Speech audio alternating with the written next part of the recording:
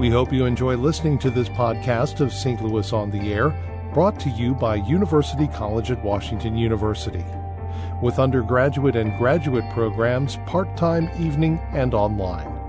University College at Washington University, offering world-class education within reach. Welcome to St. Louis on the Air. I'm Don Marsh. All eyes in the legal world and beyond are in Washington these days, and the drama being played out in the Supreme Court nomination process for Brett Kavanaugh. Our legal roundtable panel will take a closer look at that process and at a lot of other things going on in the world of law and jurisprudence. Joining me in studio are Bill Freivogel, professor of journalism at Southern Illinois University in Carbondale. Mark Smith is Associate Vice Chancellor and Dean for Career Services at Washington University. Rebecca Hollander-Blumoff is Vice Dean for Research and Faculty Development and Professor of Law at Washington University's Law School. Thank you all so much for being with us. Thank you. Thanks. Where do we start? There is so much going on in this Washington deal. Rebecca, I'm going to start with you. I'm curious as to what your impression is of bringing in this female prosecutor to question Mr. Kavanaugh or Ms. Ford or both. I'm not quite sure tomorrow. Yeah, at the moment it appears as though she's slated to question Dr. Ford. It's not clear to me whether she's going to be questioning Judge Kavanaugh. I think given her experience and some of the statements that she's made in the past, she seems like she will be a pretty good questioner optically for the Republican Senate delegation on the Judiciary Committee. You mean the 11 men who aren't going to ask any questions? Yeah, if you 11 can get white men? Yeah, if you can get past the optics of them having to delegate to someone who they called a female assistant, once you get past that, I think in the role she's likely to play pretty well. The question might be, can you get past that? Right. Bill, what do you think? Well, I mean, this is just it's probably a smart tactic by the Republican senators to try to avoid the appearance that was given back in the Anita Hill Clarence Thomas confirmation hearings, what was all white male senators challenging her truthfulness and whether she was fantasizing about Clarence Thomas, etc. I was my wife and I covered the Clarence Thomas Anita Hill story. Margie wrote about the Anita Hill portion of the testimony in Clarence Thomas's rebuttal about it being a high-tech lynching. And I was reading some of those stories over last night, and it's the Republicans may this time may be avoiding some of the mistakes that they made last time, but there's some It seems like the storyline is proceeding a lot like it did then, with this sort of rush towards judgment. The Republicans not wanting to give enough time for testimony of witnesses, other women who had said Clarence Thomas had sexually harassed them were not allowed to testify. So it seems to me the Republicans this time around are doing the same. How can they not call Kavanaugh's friend Judge, who was supposedly in the room at the time of the sexual assault of Dr. Ford? And I also think they're making a mistake not to have the FBI do a investigation of these various incidents. As a matter of fact, if you back then, it was the FBI investigation of Anita Hill that they used as their main way to knock down her credibility. They said, "Oh, you didn't tell the FBI about all these details when the FBI talked to you. You're making them up.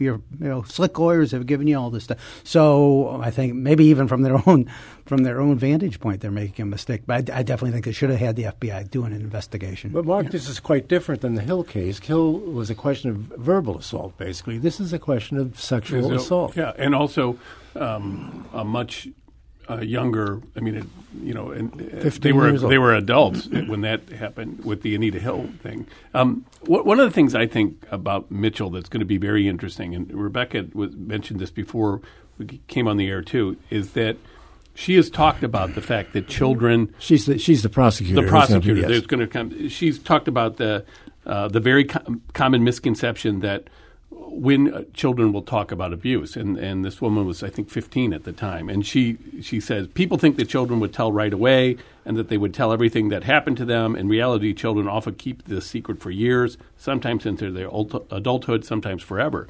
And so her typical role is coming in, going after the abuser and probably being really tough on the abuser, but with the victim, who's the witness who's coming forward, to be more kid gloves. So I'm not sure how she's going to do it in this hearing. Is she going to kind of switch roles and be harsh with this woman? I think that could be a real mistake, optic-wise, and I'm very curious to see what happens with this. Rebecca, you're shaking your head. The Democrats also get a chance to ask questions. Yeah, they sure do. They sure do. I mean, I can't see Mitchell coming in and being very harsh and prosecutorial with Dr. Ford, in part because I think so much of what is going on here in this hearing, at least at this moment in time, is really not for the senators themselves. It's for the American people who are watching, right? It's meant to suggest that the senators are listening, that they care, that they want to hear this, that they want to get to the bottom of it. It's meant to give the public a perception that there's really been a full vetting. And yet at the same time, you have pretty clearly Republican leadership talking in terms that suggest no such thing, right? You've got Mitch McConnell saying, we're going to win. Right? Yeah. And we're going to win is not about we're going to have a collaborative process where we get to the bottom of what happened and we're going to try to figure it out. It's this is a vote count. And so maybe beyond the hearing being for the American people, it's for maybe 2 or 3 senators who are on the fence. But the optics matter a lot here. Big time. And I think this fact that this hearing is not a trial. You know, you keep watching on TV and everyone keeps talking about, or I hear my neighbors talking about, well, where's the presumption of innocence? I mean, this is not a criminal trial. This is more like a job interview. And big promotion. Yeah, a big promotion. And you have to show that you have the ability and I would say the character that would warrant you having this big promotion that you're going to get to keep for the rest of your life. Some people would disagree with the way I view that. But it's definitely not a criminal where somebody's going to be found innocent and somebody's going to be found guilty. You know, President Trump, after controlling himself for a few days, was trashing Debbie Ramirez, the Yale student who had accused Kavanaugh yesterday, and saying, why didn't Dr. Ford or her loving parents report this 30 years ago, which, as people have said before, ignores the fact that victims of sexual assaults often don't report them at the time that they occur. I think that the president's fall and Mitch McConnell are falling into that sort of trap that they were avoiding at the beginning of trying to make the women look like liars. Do we know how much time the lawyer is going to have to interview Dr. Ford? I thought I read 5 minutes per senator, so I would assume she'd get that whole time. She'd get the 55 minutes then, and each of the Democrats would get 5 minutes to talk. That's what I assume, but I don't know that for a fact. I also think the Democrats might be well served to have a lawyer asking their questions, just because they tend to grandstand, and if you're asking questions, you should be asking questions, not testifying yourself. They've got Kamala Harris, and she's a former attorney general and pretty good lawyer, apparently. Yeah. I mean, let's make clear that I don't believe the Senate Judiciary Committee has ever had a lawyer asking questions of witnesses in connection with a Supreme Court confirmation report. This is just a new procedure that was invented for this situation, so there was a woman out there instead of a bunch of white men asking the questions. Well, maybe they need training then.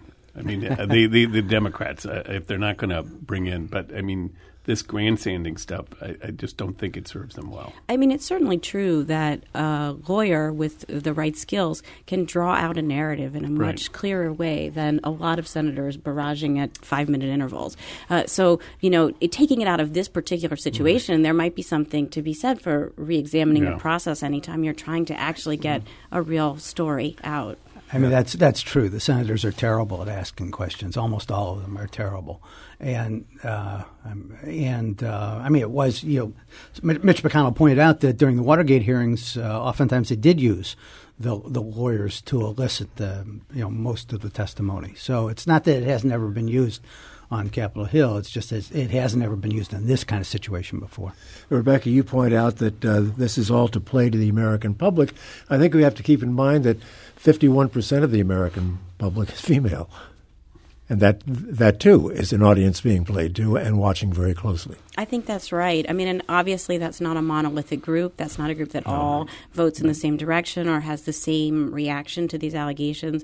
But I think it's certainly true that there are a lot of women who have been very galvanized by, this in the context of the whole Me Too movement, and it's really changed the way that a lot of women, I think, are approaching the political system and their engagement with it. And you've had this kind of thing happen to them in the past and said, okay, I'm not going to. But the fact that somebody else is coming out and people are saying, she's just making this up because of whatever reason, I think for so many women, it's just like, what are you talking about? Why would anyone bring this upon themselves? And I think, in light of some of the other current events of the day, for example, Bill Cosby's conviction and sentencing, you can see that it's long been in the playbook to issue a blanket denial in a situation where what comes out later is, beyond a reasonable doubt that this did happen, despite a denial. I've got to take a break now, but perhaps the two most important women watching all of this will be Senators Collins and Murkowski. They hold a big key, no question about that. Okay, let's take our break. We'll come back and continue this conversation. There's more to talk about, and we'll do that when we continue. This is St. Louis on the Air on St. Louis Public Radio, 90.7 KWMU.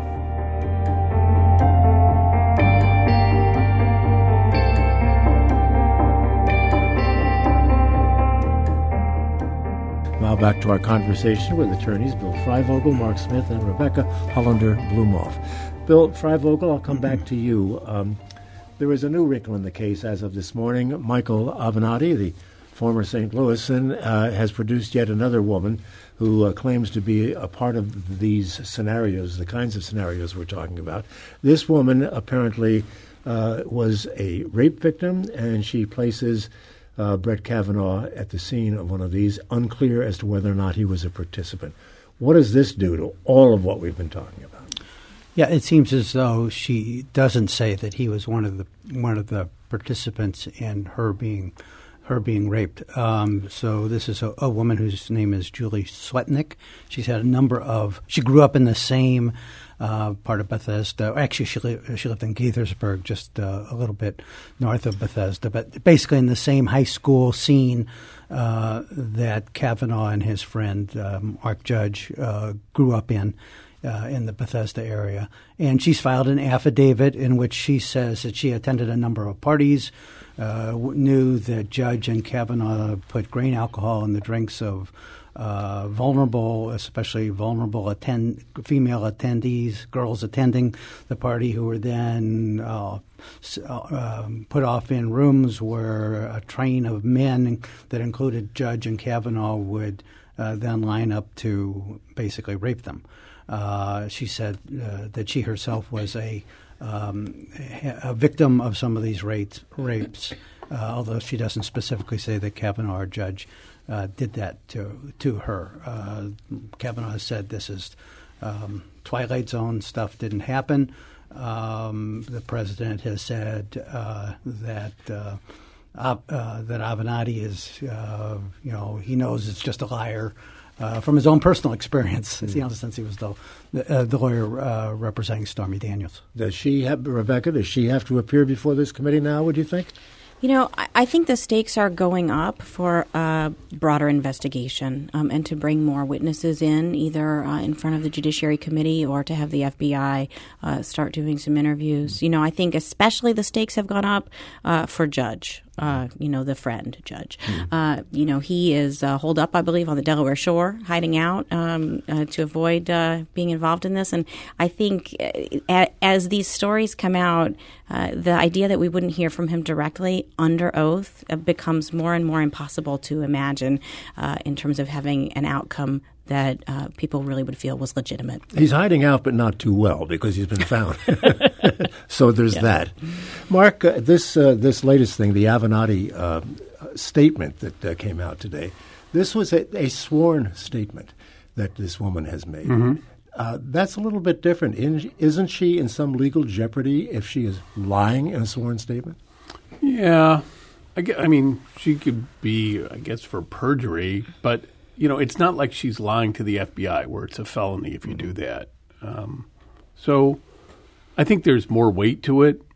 And, this is an interesting question. I assume they're going to be sworn in tomorrow before. Sure. Yeah. So then we get statements. I also think putting things in writing, you've got less wiggle room.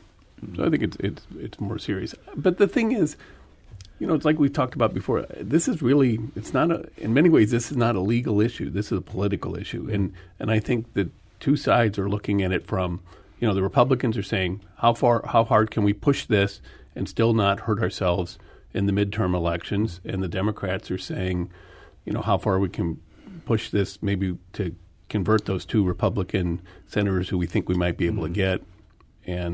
But it's not a legal proceeding. Yeah, there's no legal standard like probable cause or beyond a reasonable doubt or preponderance of the evidence. It's just, what do we think? Or even a procedure. They're just making up the rules as they go along. We're going to allow this witness. We're not going to allow this witness. And this procedure differs from the procedure they used before with Anita Hill and Clarence Thomas.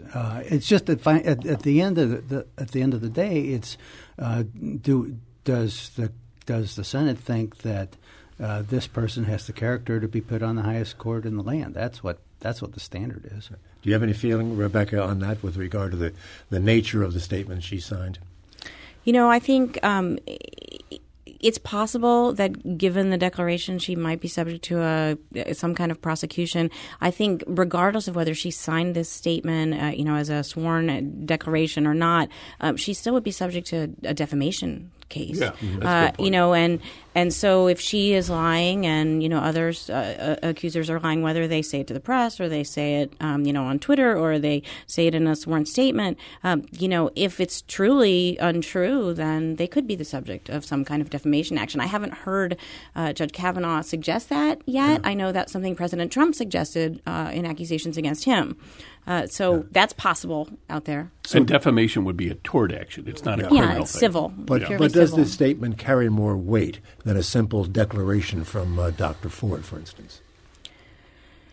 I think it carries more weight than just Ford's interview with the Washington Post. But I think that Ford's testimony in person tomorrow will carry more weight than this affidavit.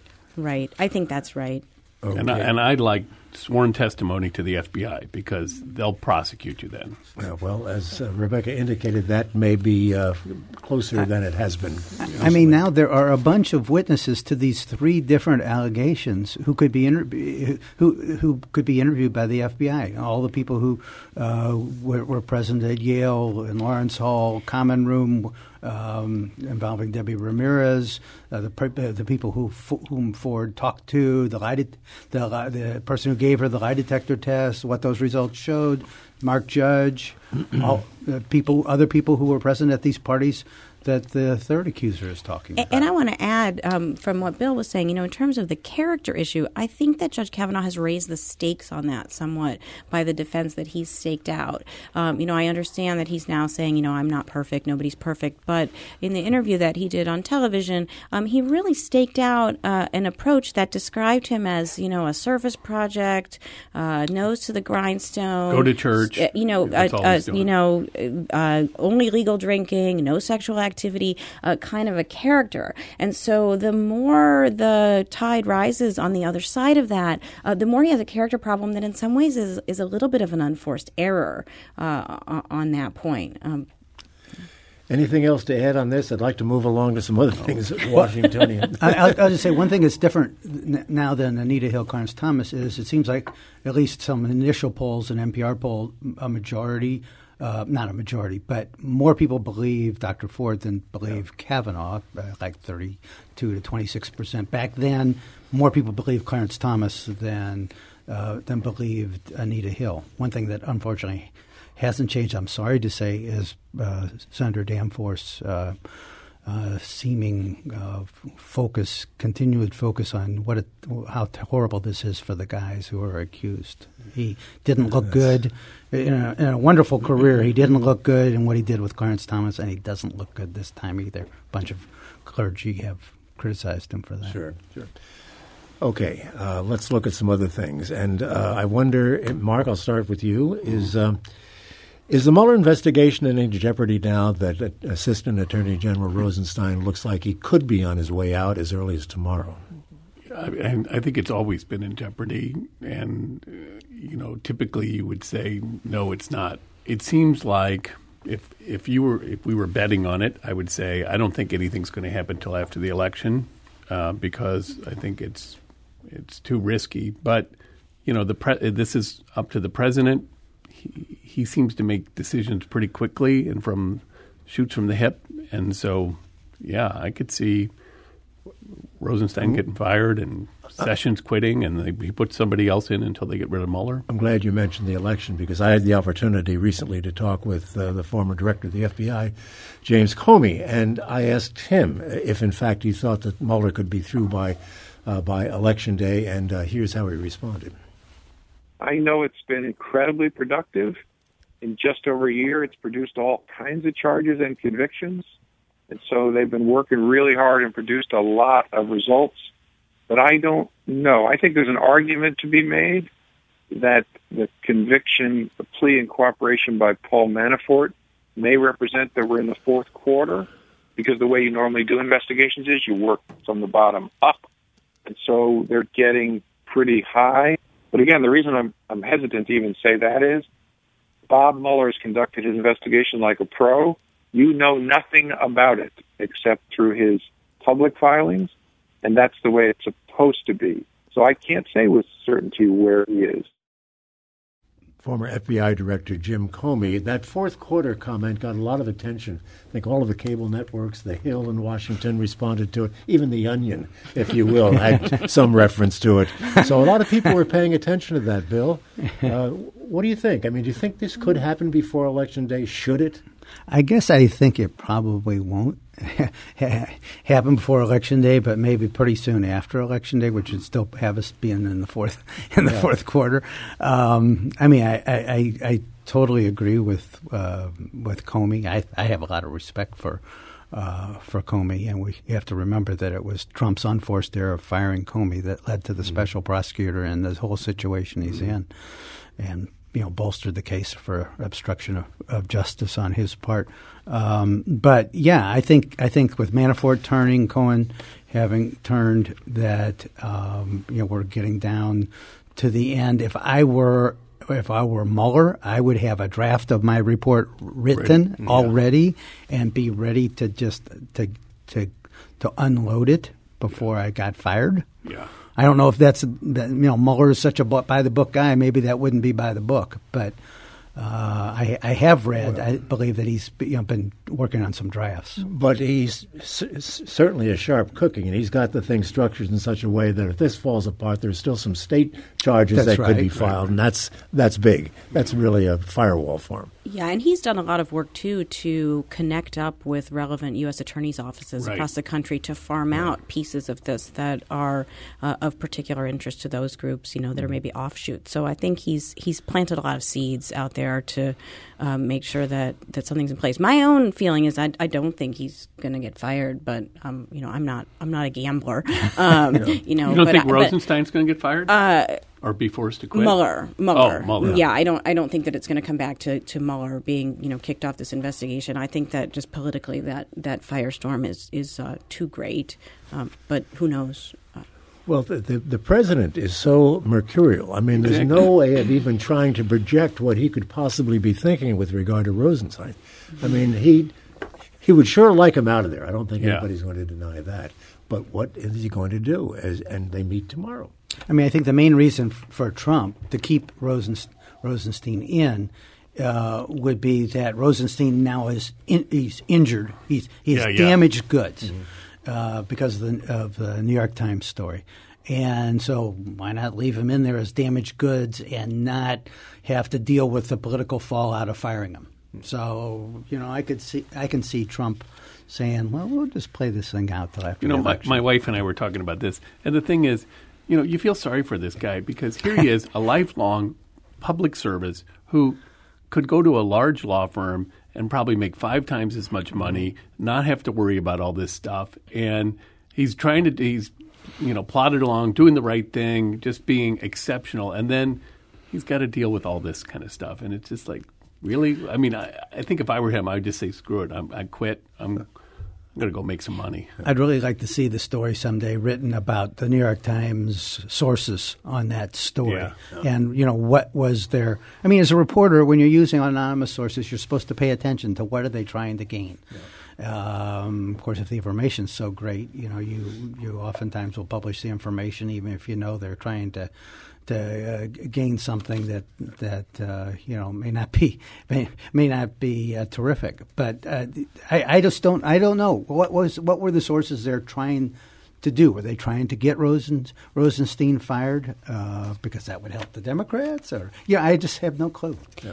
Very quickly. One thing I just want to add, picking up on Mark's point, is that it would be a lot better for President Trump if Rosenstein resigns, because the Federal Vacancies Reform Act actually limits who Trump can put in that role, depending on whether he's fired or if he resigns. Really? It would be the Solicitor General if that, in fact, happened. I have to take a break. We'll come back. We'll have more of this and other things, too, in a moment. This is St. Louis on the Air on St. Louis Public Radio, 90.7 KWMU.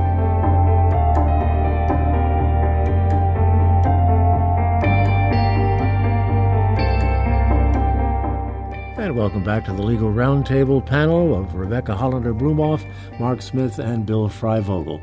Mark, I'll turn to you. With all the things we've been talking about, we almost forget it's almost the first Monday in October when the Supreme Court convenes. Should we be paying more attention at this point? Yeah, Rebecca was just saying during the break, we get a whole other set of cases released tomorrow. But there's 2 cases that I wanted to just mention. Death penalty cases, one out of Missouri, and I think we've talked about this before. The person has a medical condition, and he says the injection protocol would cause him basically to drown in his own blood, and so he's asking for a different type of execution. Probably, it's a local case, but the legal issues are probably not as interesting. More interesting is another case, I think it's out of Alabama, where the man who was convicted of murdering a police officer has since had a series of stroke. He's basically in a wheelchair, incontinent, doesn't know who the president was, doesn't remember the murders. And the question is it cruel and unusual punishment to go ahead and execute this guy who doesn't even know what he did? What's the purpose, and is it cruel and unusual punishment? But there are a bunch of other cases we were talking about. But what's caught your eyes, guys? I think a case called Gamble is particularly interesting right now. It's a case that involves the double jeopardy clause of the Constitution. Technically, the issue is whether the double jeopardy clause in the Constitution should apply to the separate sovereigns doctrine. The idea here is that if a federal prosecution takes place and a state prosecution takes place for the same conduct, that's historically been considered to be acceptable.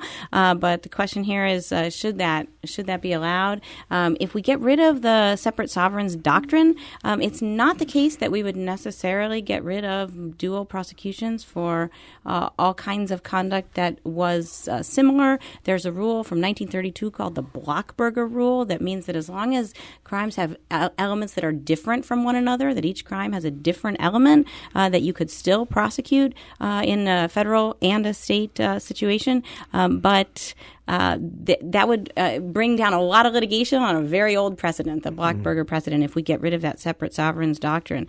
This is a case that is a little bit of a strange bedfellows case, I'll say, because there was a recent concurrence in a case a few years ago between Ruth Bader Ginsburg and Justice Thomas, who both urged for reconsideration of this doctrine, urging that we get rid of it. The why is particularly of note to us today, maybe rather than just kind of an esoteric question, is that some people have suggested that this is of particular relevance in some of the prosecutions that we have going on right now where President Trump might invoke his pardon power. So a case like Paul Manafort's, where if we have a prosecution in the federal court and the president pardons the defendant, typically this right now under the separate sovereigns doctrine, you could have another prosecution in the state, and if we get rid of that, that would be a dead case. Yeah.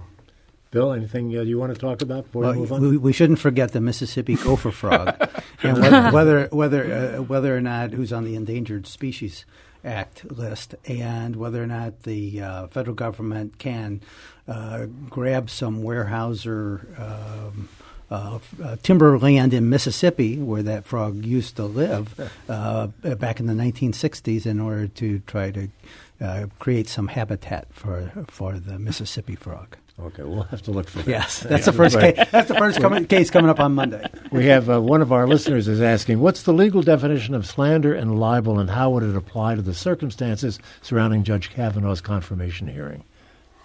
If the person who is libeled or slandered, in other words, their reputation is defamed, if they are a public figure or a public official, as Kavanaugh would be, it's actual malice, means reckless disregard for the truth, knowledge of falsity.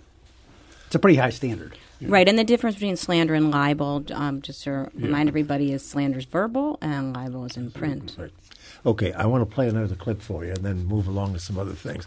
Again, another clip from the former FBI Director James Comey. I'm interested in getting your feedback on what he had to say about President Donald Trump and basically his rule of law thoughts. Let's go to that. I think we're in two different places. We're in a place where the President of the United States relentlessly attacks the rule of law and the institutions of justice. So that's terrible. But the second place we're in is that Americans have awakened to the importance of the rule of law and the danger posed by its erosion. And that's a very, very important sort of antibody response, and it's a source for optimism. People who would otherwise not spend a lot of time thinking about it are now thinking about why this matters so much, that these institutions not prosecute people because of politics, not protect people because of politics, and that they stand apart from the political and seek only to find out what's true and what's just. I think everybody's coming to understand that, in a way provoked by the attack.